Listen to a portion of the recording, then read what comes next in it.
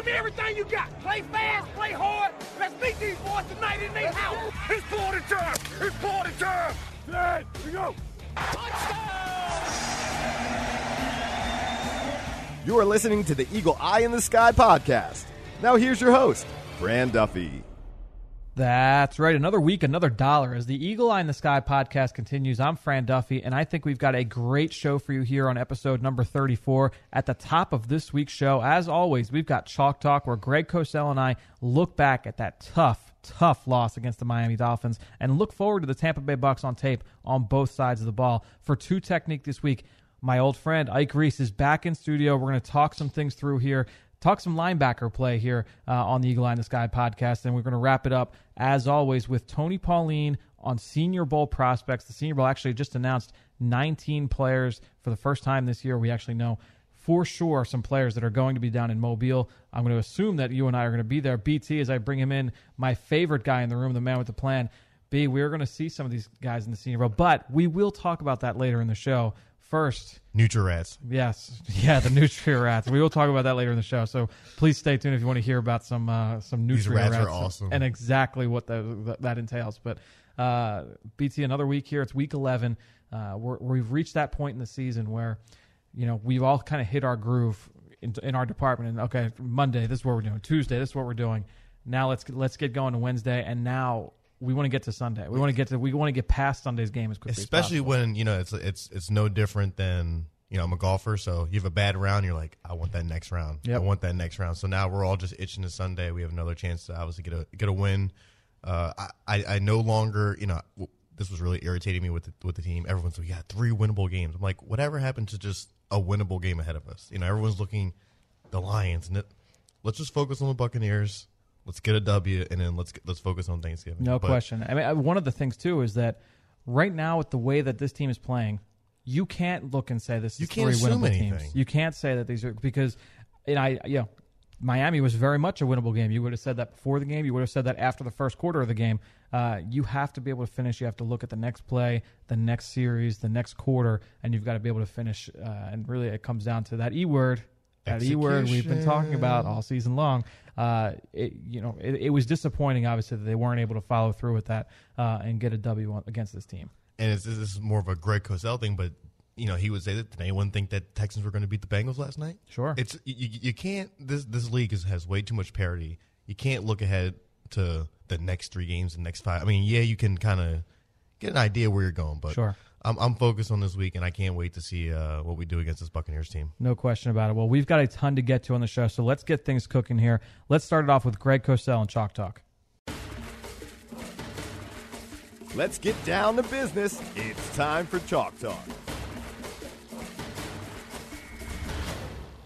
Joining me as he does each and every week here on the Eagle Eye in the Sky podcast, NFL Film senior producer Greg Cosell. And Greg, it's week 11 here.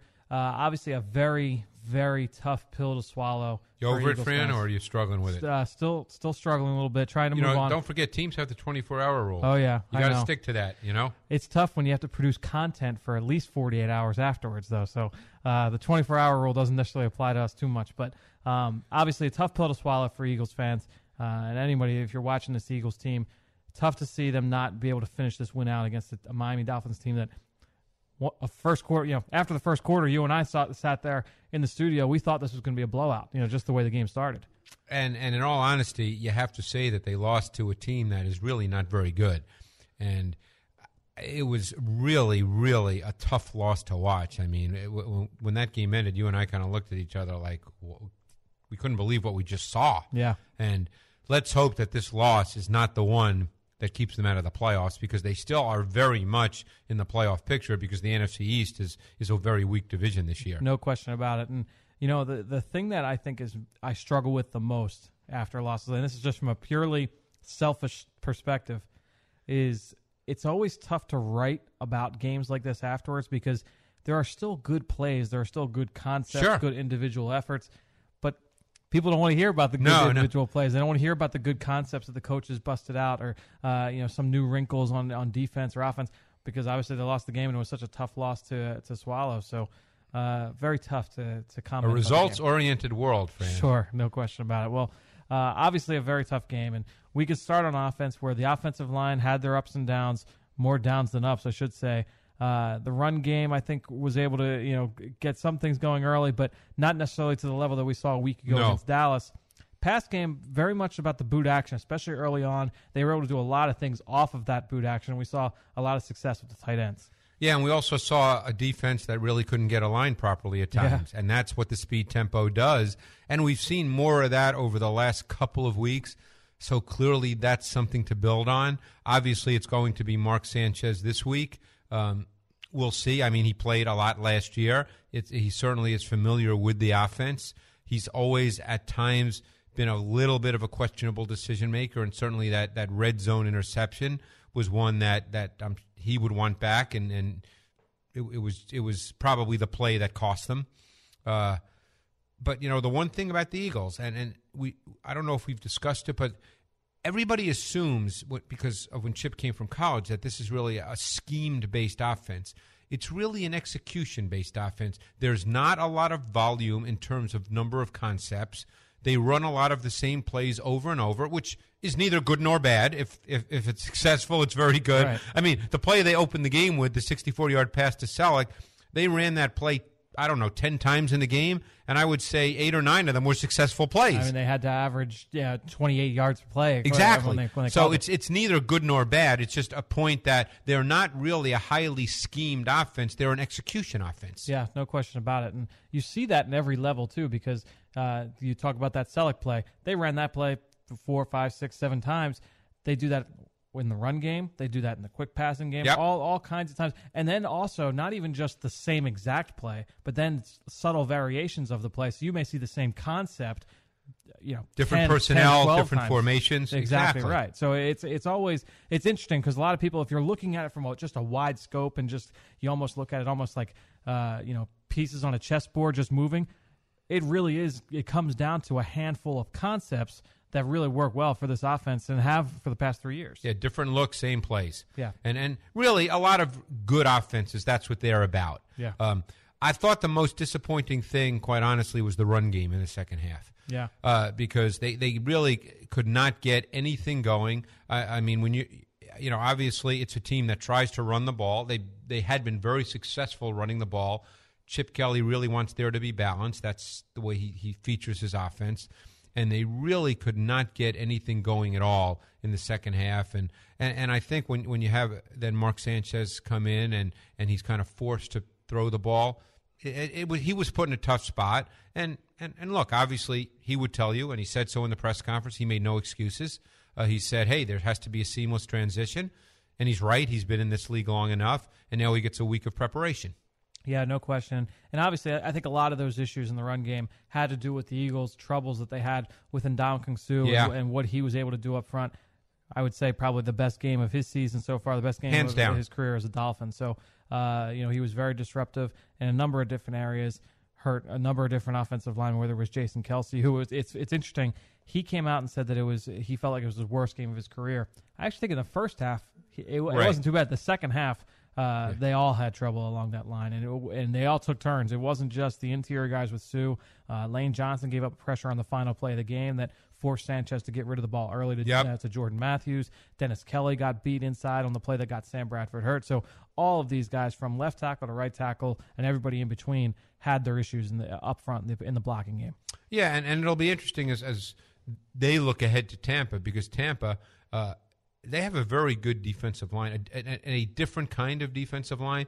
Their D-line is based on quickness. Yeah, and let's talk. We usually start about when we talk about opposing teams, we usually start on the offense first. Let's start about this defense, because I think that they're a little bit undersold nationally in what they can do at a number of different levels. A lot quicker up front. You mentioned the quickness along the defensive line. These two linebackers, and it's funny, we talked about the two linebackers, Messi and Jenkins, last week. These two are better. When you look at Levante David and then inside a middle linebacker, Quan Alexander, the rookie, 4th-round pick, I believe, out of LSU, who we both loved. No better example of player and team fit than Alexander and the Bucs, because I remember watching him at LSU, and I know you watched him as well, and I really liked him as a player, and I knew he was 227 pounds. And I went back and I looked at my notes because, as you do, I take notes when I watch college players and evaluate them. And my final note would fit best in a 4-3 cover 2 style defense like the one Lovie Smith runs. And they draft him in the 4th round, and he's a starter from day one. And he and David, and I've watched them all year. I know you studied them this week in preparation for the Eagles game, but I've been watching them all year. And they are two of the quickest, and they play stacked, two of the quickest stacked inside linebackers in the NFL. Yeah, no question. And they're used in such a wide variety of ways, whether, they're mugged up inside in the A-gaps or they're stacked, as you say, when they're defending the run, they're used as blitzers, they're used in coverage in man and used in coverage in zone. Quan Alexander has made a number of different plays on the ball, whether they're interceptions that have counted or some that have been taken away because of penalties from somewhere else along the formation. But just a really dynamic pairing of linebackers at the second level. When we talked about Sue really causing disruption this week, and this week they get a guy like Gerald McCoy. Sue and McCoy came out in the same draft. Yep. They're different players. Sue is kind of relentlessly powerful. McCoy is dynamically quick. Yeah. They're different players. And because the Bucs are quick up front, one thing they do is they do a lot of slanting. They try to get into the gaps. And the Eagles are going to have to be aware of that. Yep. And it's interesting. You talk about Lovie Smith and this defensive scheme and how he's always kind of run things the same way. And you go back to those Tony Dungy days when Tony Dungy was in Tampa Bay and those defenses there. And, they played a lot of Tampa 2 back then. And really it relied on that 4-man rush and what they were able to get from that group. It's not as much blitzing. They pick their spots and they will come after quarterbacks. They blitz a little more than people might think. I was surprised with how much they did blitz. But like you said, they rely on those stunts. A lot of different twist games up front, whether it's TE stunts or the two tackle stunts. Lots of different ways they try and get after the quarterback with just 4. Yeah, and I think they're somewhat predictable in what they do, but they also disguise. And they don't disguise, let's say, like a Rex Ryan at his best. It's not like that with exotic, sophisticated schemes. But what you see isn't always what you get. Now, when all's said and done, they predominantly play 3 coverages. They predominantly play cover 3, cover 2, or Tampa 2 with the Mike linebacker dropping, and man free. They predominantly play those 3 coverages. Now, you don't know when they're going to play them. They play a lot of Tampa 2 in 3rd down and long, let's say, but they do mix it up a little bit. But that's what you're going to get with the Bucs. Yep, no question about it. And then you look at the secondary. You got Jonathan Banks, who was a 2nd-round pick out of Mississippi State. Mike Jenkins, who's been a veteran in this league. Alty Werner as well. They signed over from the Tennessee Titans. And then at safety, Chris Conte, and then McDougald as well has been making plays for them. It's not a group that you're looking at and saying, wow, there's no way we're going to be able to throw against this group. But they work well within the scheme. Well, and it's funny because Jenkins and Banks did not. Jenkins only played 3 or 4 snaps this week, and Banks did not play. They played on the outside. Sterling Moore, who basically lined up against Des Bryant most of the game and actually did a good job. I was very surprised to see that. Yeah, and people might remember Sterling Moore as the guy that knocked away the pass against Lee Evans in the AFC Championship game a number of years ago. So he's been in the league quite a while. And then they played a kid, the other starting corner this week, and I don't know if you're familiar with him, was Jude Ajayi-Barama from Bowling Green. I went and I'm looking, I'm like, 38. I'm like, who is this guy? Yeah. And I looked him up. I had no idea. And by the way, he did not play badly. Yeah. Now, the Cowboys are not a real good passing team with Matt Castle, but that's who they started outside with Werner on the inside this week. No question. So that's what you have defensively. And then you look at this offense. Obviously, it all starts with Jameis Winston in terms of what you want the focus to be on.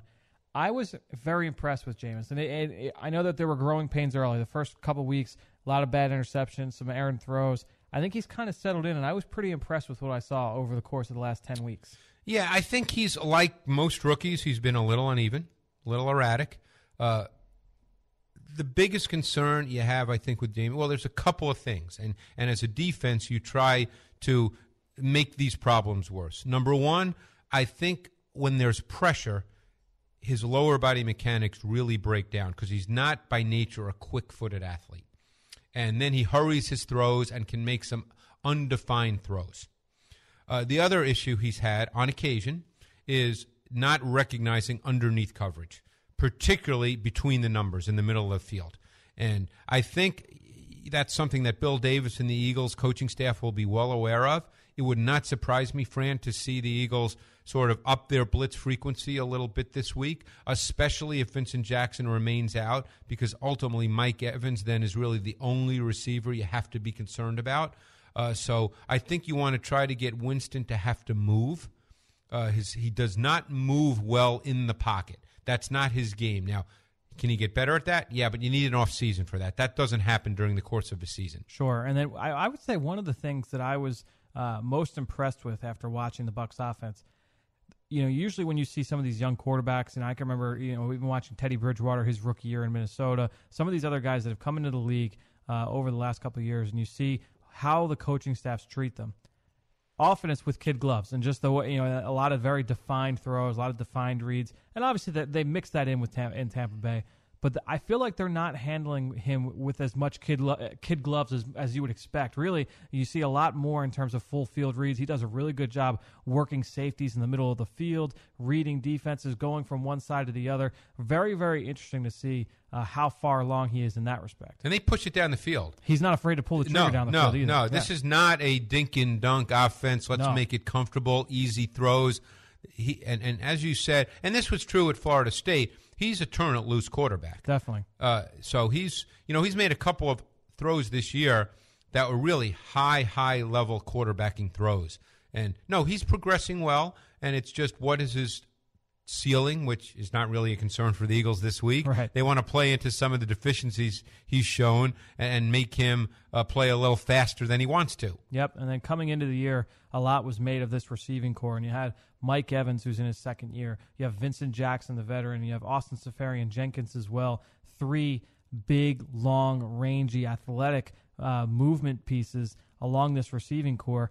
The 3 of them have only played, I'm pretty sure, a combined 2 quarters altogether. That's correct. So something far like that this season. Yeah. So the injuries have hurt them, but this is a team that's not afraid to go down the field. They take a lot of vertical shots with Mike Evans, and that's really his game. It's not necessarily a lot of the quick stuff. It's deep digs, the deep go routes, deep posts, comebacks, a lot of things where the back shoulder is obviously a big part of what they do as well. So something that the Eagles secondary will have to deal with. Yeah, Evans, for instance, does not move like Calvin Johnson. Right. In terms of running routes, and they'll see Calvin Johnson on Thanksgiving Day, obviously, the Eagles. But Mike Evans does not move like that. He doesn't really have that hip smoothness. Right. He's more of a straight line runner, and he's obviously big. He's had some issues with drops this year, as you know.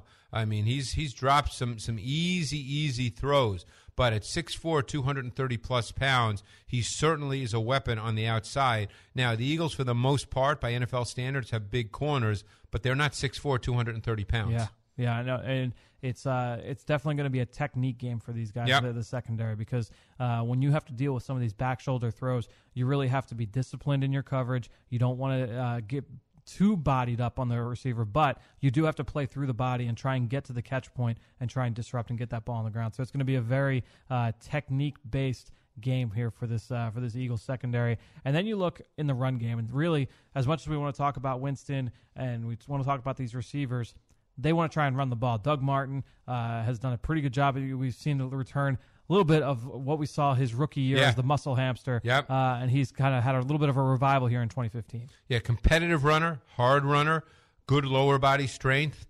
They do a number of different things in the run game. They'll line up with a fullback a good amount of the time with a lot of lead-type runs, try to get the fullback up on the second-level linebackers, the stack backers inside.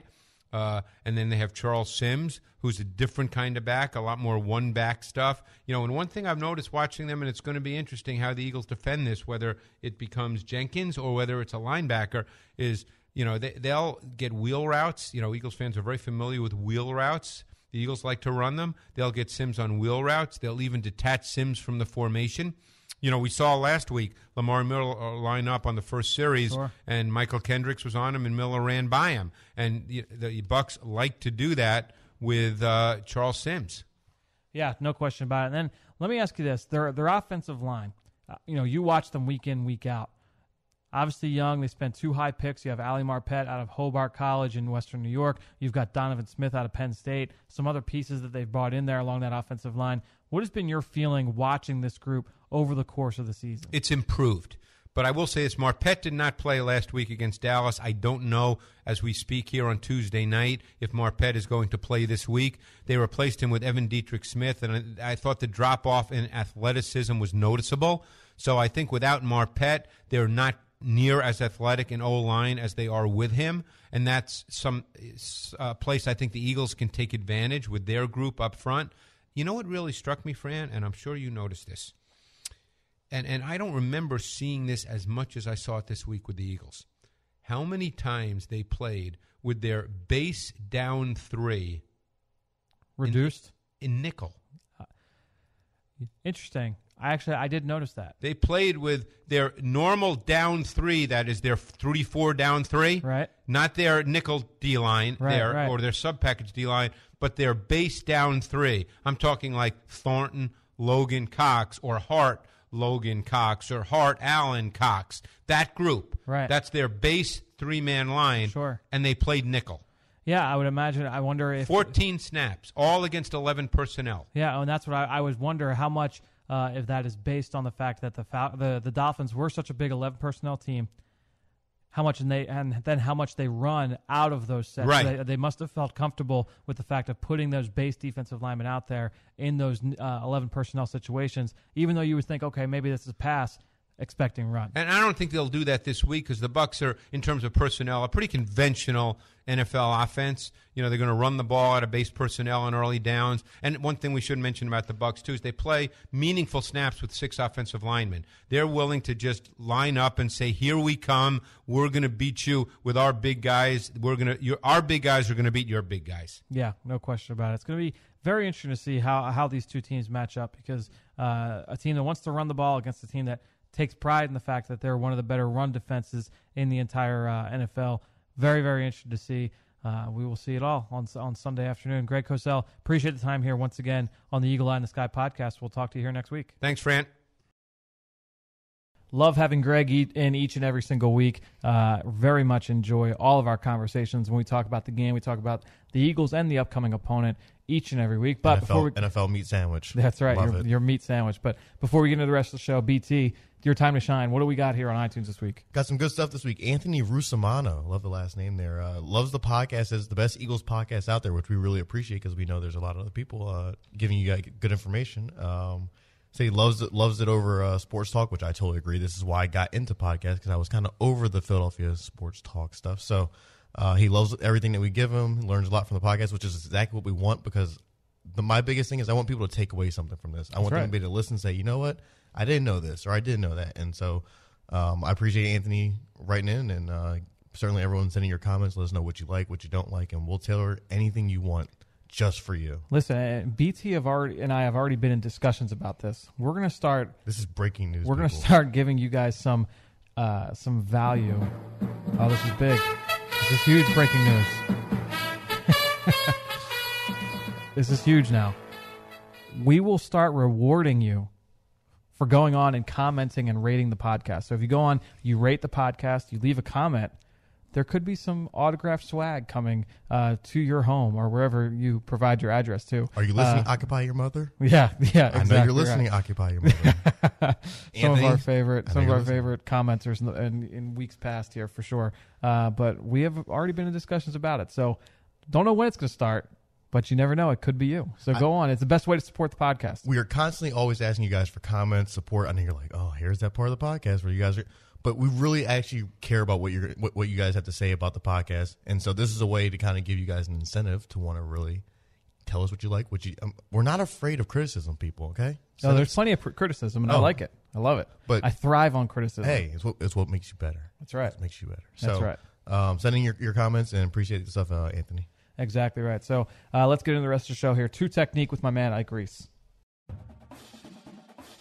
Time to get inside the mind of a player. It's time for 2 Technique. Joining me once again here on 2 Technique, former Eagles linebacker Ike Reese, host of Eagles Game Plan, host of the Kelly Strader, does Eagles Game Day on the post-game show, does a number of different things here on PhiladelphiaEagles.com. Ike, it's week 11 of football season. Yeah. Does it seem to go faster every year? It really does. I mean, obviously we love this sport, every sort of facet of the sport, whether it's from the end of the season and preparing for free agency and the draft, and then after the draft and after you bring in new players, getting ready for training camp, going into the season, we only get 16 of these games, and we've already gone through, 9 of them? We've already gone through 9 of them on our way to our next game, and, man, it seems like it does. It seems like every year it goes by faster and faster. Does it go faster now in the media than it did when you were a player, or is it slower? I would have to say a little slower. Okay. Yeah, I would have to say a little slower because obviously when you're playing, part of that time is you need for recovery. So you need to get the body prepared and working out and all those things during the off season. So that sort of takes up your time a little bit. You're sort of occupied with trying to get ready for the season. Whereas when you're covering it in the media, we get the 16 games and then we have to overanalyze everything else. It's like we look at our calendar. It's like, what's next? When does free agency start? Okay, free agency is over. Well, when's the draft, or when's the combine, or when does training camp start? When are OTAs? So we're constantly looking at that NFL calendar, waiting for our next what can I say? Our next appetizer before the season starts. Yep, no question about it. All right, well, the reason why I brought you in today, I wanted to ask you about blitzing and really the art of blitzing as a linebacker. We've got this Tampa Bay team coming to town with 2 linebackers that are fast, they're athletic, they're physical, and they're really good blitzers. Both Levante David from Tampa Bay and Quan Alexander, the rookie from LSU, both have been very disruptive against the pass, and they use them. They're not a big blitz team, but when they do, those guys are very effective. What I would say, what is the hardest thing to do as a blitzer when you're coming from the linebacker spot? Timing. Yeah. And it's the most important thing. And I think those are where you find the good blitzers. Even our own, Michael Kendricks, I think he does a great job of timing up the snap, and he seems to come free an awful lot. Now, it takes a lot of film study. It obviously takes hearing the cadence out there, but I would think making sure you have the proper timing. And with today's quarterbacks, you can't tip it off because some of these quarterbacks will change the play if they feel like an extra guy is coming. So I've always felt the best blitzers were the guys that could time up the snap. Brian Dawkins was one of the best I've ever seen at doing it. Sure. So you got to have the timing down first and foremost. So one of the things that always comes up, and fans like to ask this a lot, is what is the difference between just a regular blitz and then a run blitz? So you have different concepts where, this blitz is probably better in terms of stopping the run, and this is, hey, 3rd and long, we're dialing this up. I would say the personnel that you're bringing. Sure. Okay. I think, we ran a lot of 5-man pressures that you can call blitzes or not. Jim used to just call them 5-man pressures because we would use Jeremiah as a guy that would go in there and either blow up the center or blow up the A-gaps, and a lot of those came on 1st and 2nd down. We considered those our run blitzing sort of type of blitzes where you use bigger guys. And then we would get to 3rd down, and you would use more of Dalk. We would use our corners at times. When we were in our Okie package, I was a guy that was used in the pass rush more. So I would say a lot of it's determined by your personnel because with the run blitzes, you want to have guys that are bigger, a little more physical up there, and you're expecting a run as opposed to expecting the pass. What is in terms of once the blitz actually starts, you've gotten out of your stance. Mm-hmm. Where are your eyes going? Are your eyes focused on the quarterback, or you have to kind of keep your eyes wide open and see, hey, there's a guard that's got his bullseye on me, and I've got to make sure I avoid any kind of block from my blind side? That's a great question because here's the deal. Every blitz, even when you're sent on a blitz, isn't necessarily an all-out blitz. In other words, there could be a blitz where I'm rushing from the outside, but if this back releases, it may be a blitz where my job is to peel right, on that back. So, certain blitzes have different responsibilities built into it based on what the offense is going to do. You could be what we used to call a sacrificial lamb in a blitz where we don't expect you to get free, but we expect you to hit this gap because we want you to free up another guy that we're going to bring around. So a lot of it depends on your responsibility in that blitz. I would say you can go from having a 0 blitz where there's no responsibility, just get to the quarterback, or you may have the responsibility of freeing up another guy, or as I mentioned, first and foremost, you could be a guy that's responsible for either the tight end releasing or the running back releasing quick in a sort of a man blitz. You and Mike Quick like to bust on me a little bit for the time that I spend in the office. Yeah. One day I was watching the 2002 NFC divisional round game against Green Bay, and it was overtime. Okay, yeah. The interception for Brian Dawkins, and you coming off the edge as a blitzer was very key to that play, to Brett Favre getting rid of the ball earlier than he would have liked. Do you remember that play? What was something that you remember from that play? Of course I do. Are you kidding me? I'm glad you picked up on that. Uh-huh. No, but that is something that I don't necessarily brag about a lot or talk. No one talks about it. I had to give you some love. And it was a part of the play. Yeah, and I'm one of the blitzers. I think it was myself and Mike Lewis. Yes. He was inside of me, and I'm on the outside, and they couldn't block both of us, so I wound up coming free, and Brett I'm basically his responsibility because they don't have enough people to block us, and he has to get rid of the ball before I get there. And as you said, I didn't get picked up, forced him to get rid of it sooner. He threw it up in the air, and it was all she wrote. It really boiled down to who's going to be more unselfish, Lito Sheldon or Brian Dawkins? Who gets to catch the ball? Seniority ruled there. So we saw Brian got the chance to make that interception and Lito blocked. But, yeah, when you force a quarterback – and that's the key part. Coordinators will tell you that often. You don't necessarily have to get the sack.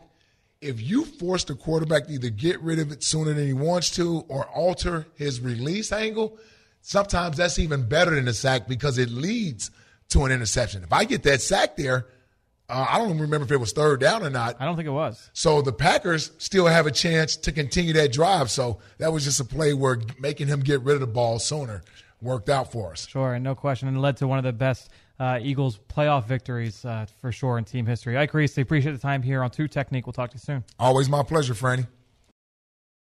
Ike Reese dropping knowledge here on the Eagle Eye in the Sky podcast. So I'm going to drop some quick knowledge on how to subscribe to a podcast. Obviously, if you're listening to this on the podcast app, you already beat me to it. You beat me to the punch. You already know how to subscribe. But for those of you that are listening on PhiladelphiaEagles.com or on the Eagles app, all you have to do is go to your native podcast app on your smartphone, or you just go to your iTunes account on your computer. You just go, you search for the Eagle Eye in the Sky podcast in your iTunes store or wherever it is that you search for apps on your phone, on your device, on your laptop, and you go and you find the Eagle Eye in the Sky podcast, you hit subscribe, and the show gets downloaded to your device each and every week. It's as simple as that. And then you can hear my somewhat scratchy voice and BT's beautiful pipes each and every week. You can listen to the Eagles Insider podcast. You can get the Journey to the Draft podcast presented by AAA. And then also you can get myself and Ross Tucker on the College Draft podcast each and every week, talking NFL draft, talking college football, talking football. That's what we do here. We have what you need, Complex. People. That's right. And the podcast, BT was the one who introduced me to podcasts,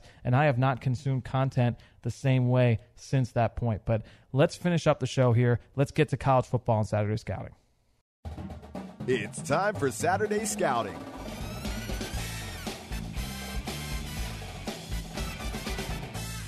Joining me this week on Saturday Scouting, Tony Pauline from DraftInsider.net. It's been far too long, just about a month since we last talked to you here on this podcast. Obviously, a lot of news has come out over the last few days in terms of Senior Bowl invitations, Shrine Game invitations, all this stuff starting to pour out now. Some of those things you've had for quite some time. Let's start with 2 of the names that I wasn't familiar with now that are starting to come out, and that's Harrion Miller, the cornerback from Southeast Louisiana, and James Bradbury, the corner from Samford, 2 schools we've seen players come from and play well in the Senior Bowl and seen their stocks rise. What have you seen from these 2 players, Harrion Miller and James Bradbury? Yeah, Miller, Southeastern Louisiana. I had actually wrote about him in my Rises and Sliders column, I believe back in September, because he was gaining some momentum in the scouting community. I mean, he's got a thin frame guy. He only goes about 175 pounds at 6 foot. But he's got terrific ball skills. He's very quick. What you like to see out of those small school corners is, he's fundamentally sound. It's not just he's a good athlete and he makes plays by his athleticism, but he's quick-footed. He's good transitioning, flipping his hips. He's got the sound fundamentals. He's also a very good tackler. I mean, a guy who's 175 pounds, you figure may shy away from contact. Not Miller. He's a good open field tackler. He's good against the screens. Yeah, obviously, he's got to fill out his frame. He's got the underlying ball skills. Opponents stay away from him down in that Southland Conference because he's so good. So obviously you want to see how he could do in the step up in competition at the Senior Bowl. As far as Bradbury's concerned, yeah, he's sort of the opposite. He's 6 foot 1.5 inches, almost 215 pounds, and he plays big. He's smart. He's instinctive. He's very good facing the action. He's a tough guy that beats down opponents. He shows solid ball skills, and let's not forget, as you kind of alluded to, I mean, his teammate, former college teammate Jaworski Tart, was a guy who went to the Senior Bowl last year and just blew teams away with his ball skills. My concern about Bradbury is his long speed. So, you know, as we've seen it, as we've covered at PhiladelphiaEagles.com at the Senior Bowl, when they're doing those one-on-one drills, you know, with the deep pass patterns and the cornerbacks have got to cover the receivers, that'll be a telltale sign for Bradbury, who I also think can play some safety, because when you watch him on film, he's good facing the action. He works well with the safeties. He's got a good head for what's happening. So I think with that size, you know, he's a guy who maybe is a bump and run cover, can also play some safety if you want him to. Tony, one of the guys that I'm really, really anxious to see down there in Mobile, the defensive tackle from Illinois, a guy I've been touting for a few weeks now, is Jihad Ward, senior defensive tackle from the Illini. He's big. He's a great athlete, plays with a high motor. And I almost feel like, and they play slightly different roles in their defense, and you know, they're a little bit different in terms of body type. But I remember both of us were down there a year ago when Carl Davis came from Iowa, from the Big Ten, and he was one of the best players in the week of practice all week. Still ended up being, I think he was a third-round pick from Baltimore. But I think Jihad Ward has got that athleticism where he can really shine in these one-on-one drills. What have you heard about Ward, and what are scouts saying about how much he can affect his stock down there in the week of practice? Well, it's funny that you compare him to Carl Davis, because, you know, Carl Davis played like a first-round pick all week. He fell into the third round because the film did not match what we saw at the Senior Bowl. He basically was not a very productive player, or he was an underachiever, underproductive at Iowa, and that's the same sense I get with Jihad Ward. What you said about his size, his athleticism is right on. 6'5.5", 295 pounds, evidently runs the 40 in under 5 seconds, really looks the part. You know, but his production has been very spotty. He's a guy who is a bit of an enigma. Looks the part but doesn't play to it. I mean, 3.5 tackles for loss, 1.5 sack this year. I know a lot of it is scheme-specific, but really no sacks or tackles for loss against Ohio State, against Iowa, against North Carolina, against Nebraska, against Wisconsin. You know, he's got to start to produce.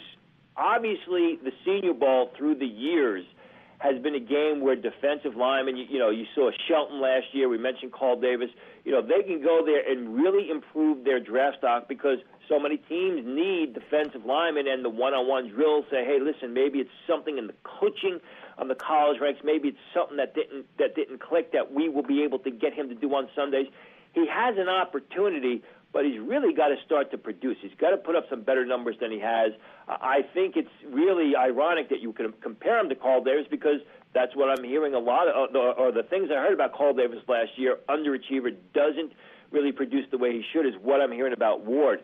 So, you know, the rest of the season, as well as the Senior Bowl, he'll be able to right the ship and get his draft stock headed in the correct direction.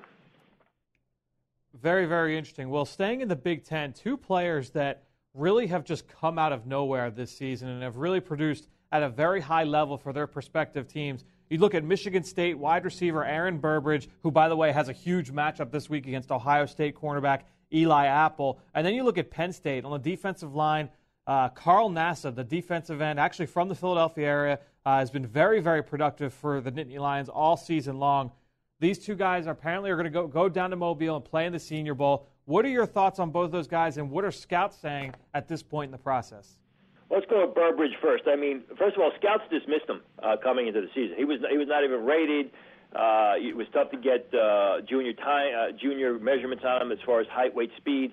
If you read my stuff over the summer when I do my conference breakdowns, I actually had him listed as a free agent. Now, you know, what happened with Burbridge is, let's not forget, last year, Tony Lippett, who was the fifth-round pick of the Miami Dolphins, who they turned to cornerback, and Keith Mumphrey, fifth-round pick of the Houston Texans, who's doing a good job with their top two receivers. So it was really tough for Burbridge to get some a lot of playing time. But what little playing time he did get as a junior, he caught the ball well. I think it's just a situation where those seniors, Lippett and Mumphrey, have basically moved on to the NFL. Burbridge has really stepped into the role where he's the number one guy, and he shows he has the skills. He is a natural pass catcher. The thing for Burbridge is, obviously, we want to see him at the Senior Bowl, but he's not really a big guy, about 6 foot, 203 pounds. Doesn't present himself as a downfield threat. So those combine numbers, those workout numbers are going to be very important to see.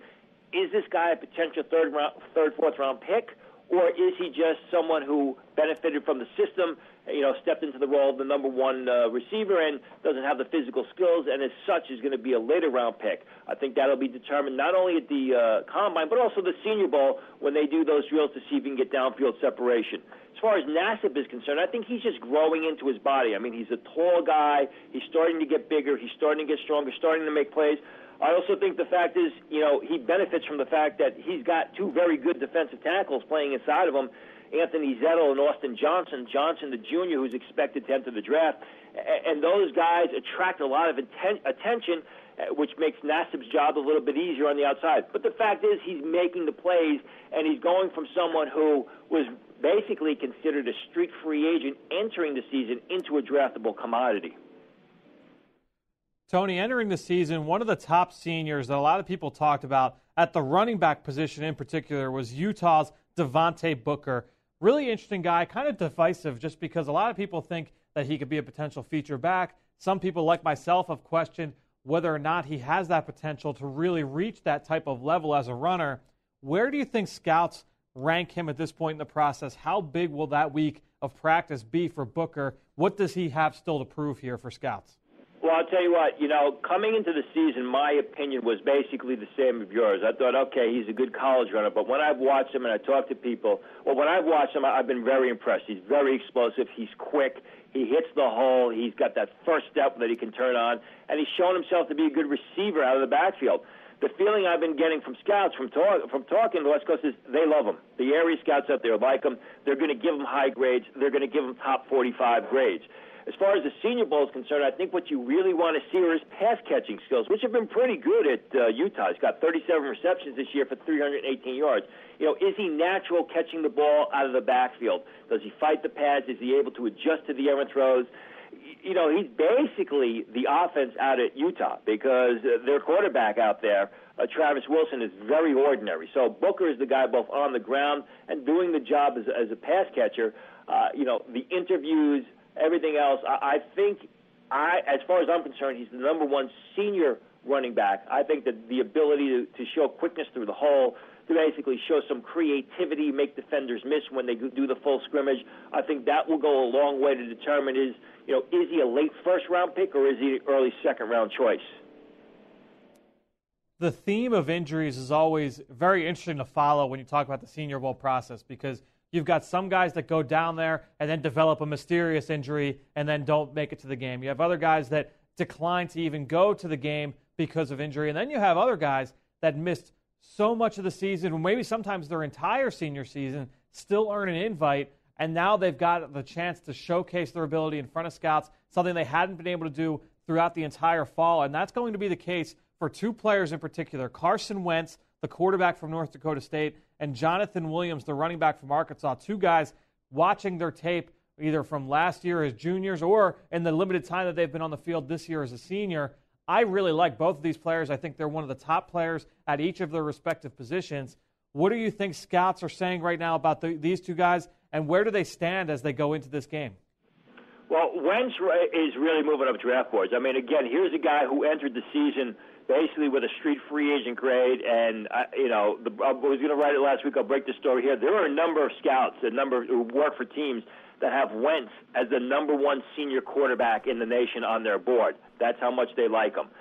The wrist injury, I'm hearing different things. I heard something earlier, or I should say late last week, where it may be a problem. It may be a concern. Wrist injuries for quarterbacks are never good. Hopefully it heals. I'm not sure that it's going. I'm not going to sit here and say, yeah, I'm sure he's going to be on the field at the Senior Bowl. I hope he is, because teams want to see his downfield arm. Does he have a downfield arm? Does he throw the ball downfield with accuracy? If you watch North Dakota State, It's really more of a short and intermediate passing game. And again, we talked about the small school cornerbacks in Miller and Bradbury when they do those one-on-one drills with the deep routes. Well, we want to see those one-on-one drills with the deep routes with Wentz throwing the ball. Can he throw the ball downfield with speed, and can he throw it accurately? But a lot will depend on the wrist injury, and I'm getting a lot of differing opinions on the situation. I hear it may be a problem. As far as Williams is concerned, I mean, the guy just had foot surgery, so I'd be very shocked if he played at the Senior Bowl. Foot injuries are never good in football, especially with skill players.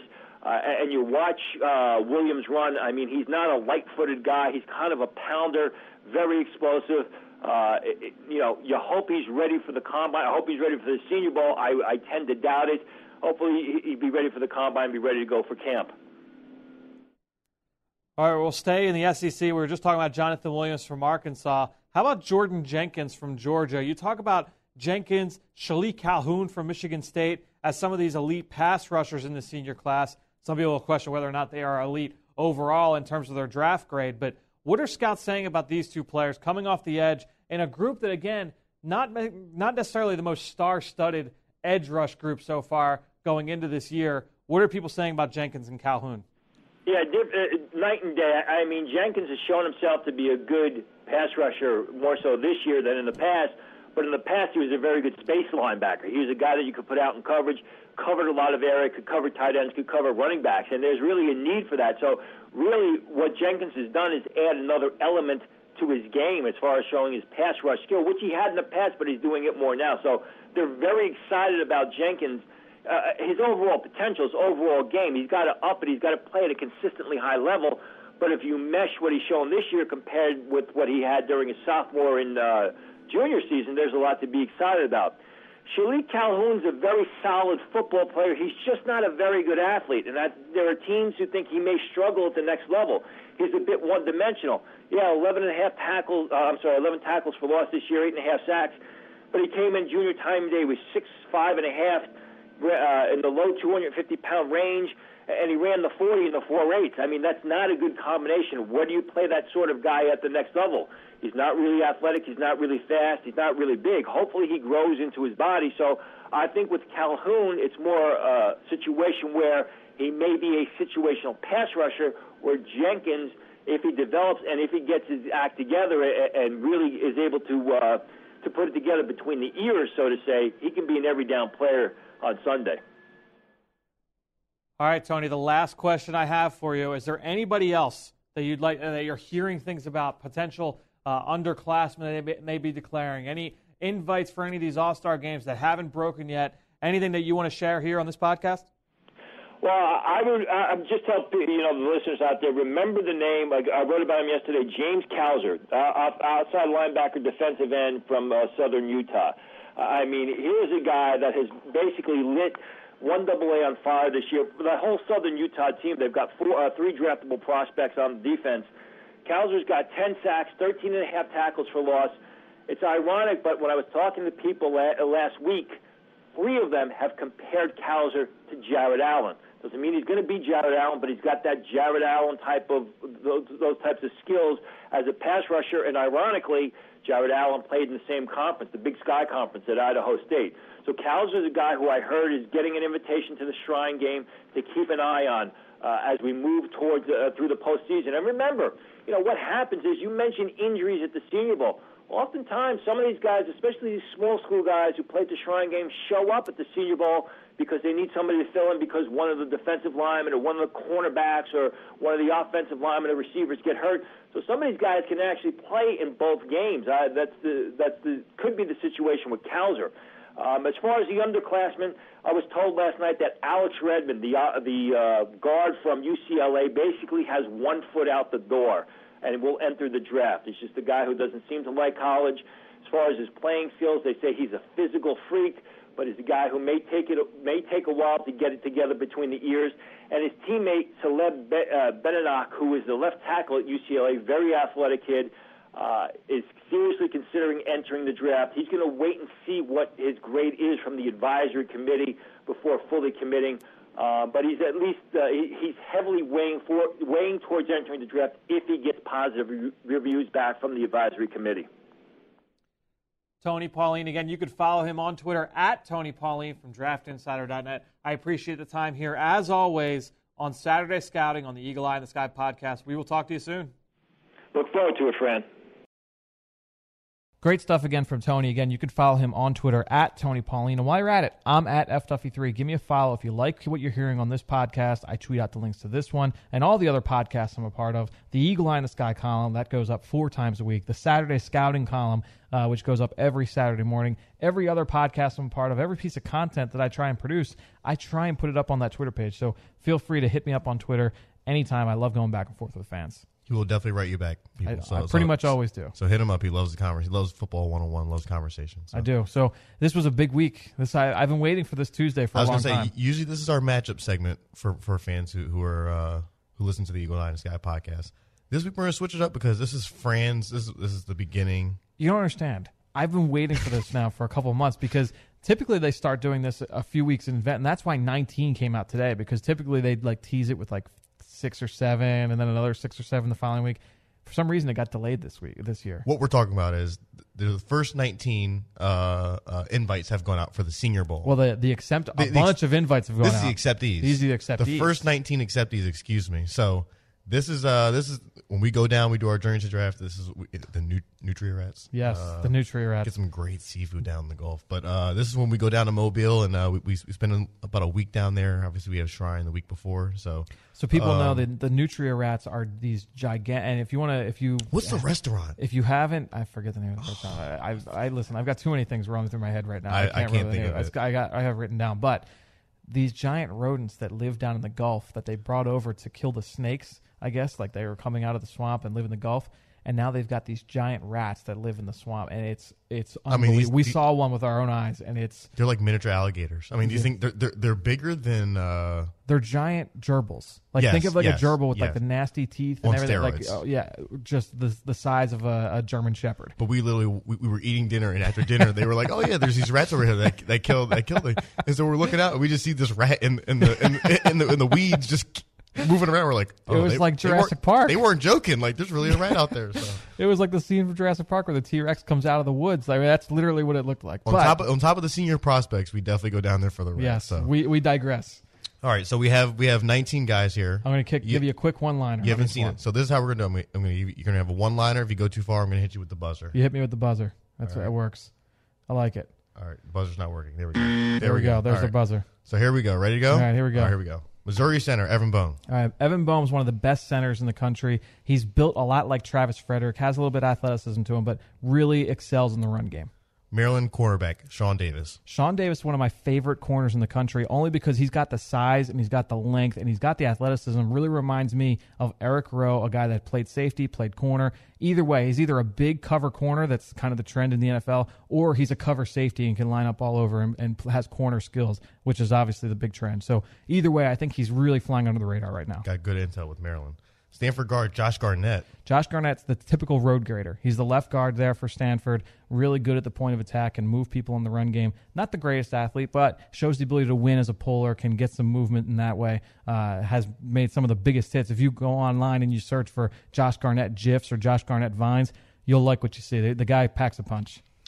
Northern Iowa cornerback, DeAndre Hall. Well, this guy actually got invited to the Shrine game a few weeks back, and so I watched him. Double up. Well, I would imagine that he's probably going to skip the Shrine game now, but they announced him a few weeks back. I'm assuming it was before he got his Senior Bowl invite. Right. He is really intriguing. He's got great size, great length. He looks like he's got incredibly long arms. Still has a little bit of refinement to do, but he's coming from a smaller school. Kind of reminds me of Pierre Desir, another small school prospect. Loved him. From a couple years ago. Yes, so an interesting guy for sure. I'm calling the buzzer on myself there. Wow. Local guy.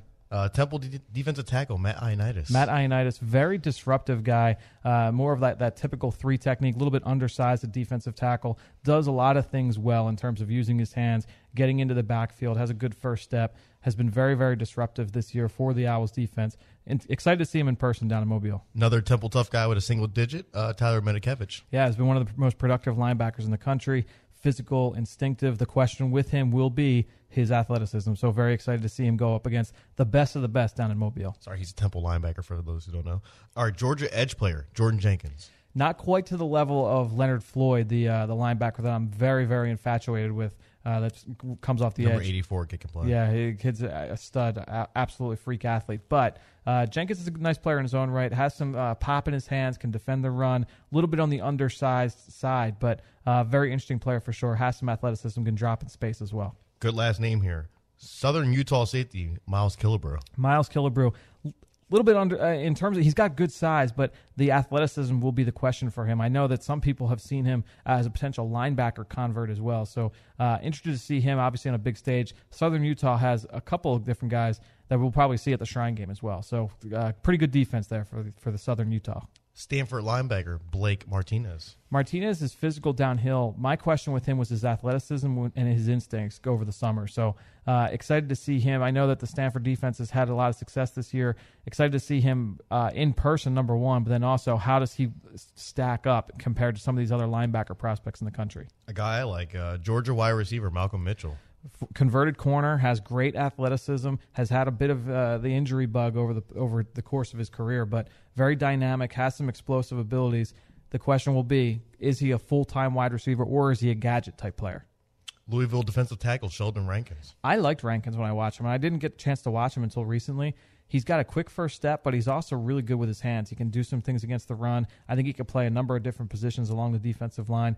High motor guy. I liked Rankins. I'm excited to see him as well. Remember this name, Oklahoma defensive lineman, Charles Tapper. Made one of the most athletic plays I saw of any defensive lineman a year ago in the bowl game against Clemson, where he knocked the ball up into the air, intercepted it, and brought it back to the house. Had to come back because of one of his teammates was offside. Very similar to Greg Hardy's interception. Yes, exactly. But he just shows the ability to win in a number of different ways, uses his hands really well, another high motor guy. I like Charles Tapper. He's not going to be a first-round pick probably, but a guy that whoever drafts him is going to get a quality defensive lineman. You showed me some tape, and he looked really good. Yes. Northwestern fullback, Dan Vitale. Yeah, he's called the super back in that offense because he lines up all over the place. As a split wing tight end, as out in the slot. Peyton Hillis. Very rarely sometimes is he a fullback. Really, I mean, he just lines up all over the place. He's probably going to be a fullback or an H-back, a James Casey type player at the next level. And that's kind of what you're getting. The question will be, is he as good as like a Kyle Juszczyk? Remember we saw down from Harvard a couple years ago, who was converted full-time to fullback, and they use him in a number of different ways there for Baltimore. But I wonder, does he have the hands to be a guy that you're going to say, okay, he's going to be our starter kind of swing player as a fullback, H-back type. So I'm excited to see him as well. North Dakota State quarterback, Carson Wentz. A guy that the more I watched him, the more I really, really liked him. Big kid. Yeah, big kid who's got a solid arm. He doesn't have a great arm, but he's got a solid arm, accurate, really, really good before the snap, and that was something that really stood out to me, particularly this year as a senior before he got hurt. He ended up with an injury in the beginning of the season, so I think he only played 4 or 5 games. He should be healthy for the game, so very excited to see him in the week of practice there. I'll tell you what, some of these quarterbacks that may have gotten invitations, the Connor Cooks, the Cody Kesslers, if you're one of those guys and you're not sure if you want to go to the game, you better go, because if you don't, this kid's going to steal the show. Put something on tape, because these kids that come from lower divisions, this is their opportunity. This is it. People, it's worth it. What do you have to lose? Yeah, he's a quality prospect. Illinois defensive lineman Jihad Ward. He could be. Last year, remember Carl Davis, and we just talked about this with Tony Pauline. Iowa. Carl Davis went down to from Iowa, and he was one of the stars of the week practice. I think Jihad Ward has the ability to do that as well. He's not as strong at the point of attack in terms of just brute strength, but this kid is just so much fun to watch because he makes incredible high motor plays sideline to sideline, has freak athleticism for his size. I'm really excited to see Jihad Ward up close. And then ECU tight end Bryce Williams. Yeah, played all over the formation for the Pirates. Does a lot of things well. He's got pretty decent size, so moves well for his size. He's got good length. He can be used in the run game as well. Intriguing guy. I think he still has some refining to do in terms of his route running, but a fun guy to watch for sure. You not watched? No. No. Well, the 3 guys I haven't watched, there's the corner from Samford, right? The tackle. James Bradbury. Yep, James Bradbury, who we just talked about with Tony Pauline. I haven't watched him yet. That's why I didn't chime in too much when we were talking about him with Tony. Baylor wide receiver Jay Lee. Yeah, we haven't studied him yet. And then the tackle from Harvard offensive tackle Cole Toner. That's right. Cole don't have any more toner. No question. So, I think that overall, very excited to see this whole group. Another guy I'm really excited to see. We're going to see him at Lincoln Financial Field on Saturday. Paxton Lynch is coming to town to take on Temple, and I'll tell you, every time I've watched Lynch, I've been very, very impressed. Haven't watched in the past couple of weeks where he struggled against Navy and Houston. I say struggled as in, didn't put up the outstanding numbers that we have seen. I don't know for sure if he has struggled or not, but very, very excited to see him up close in person.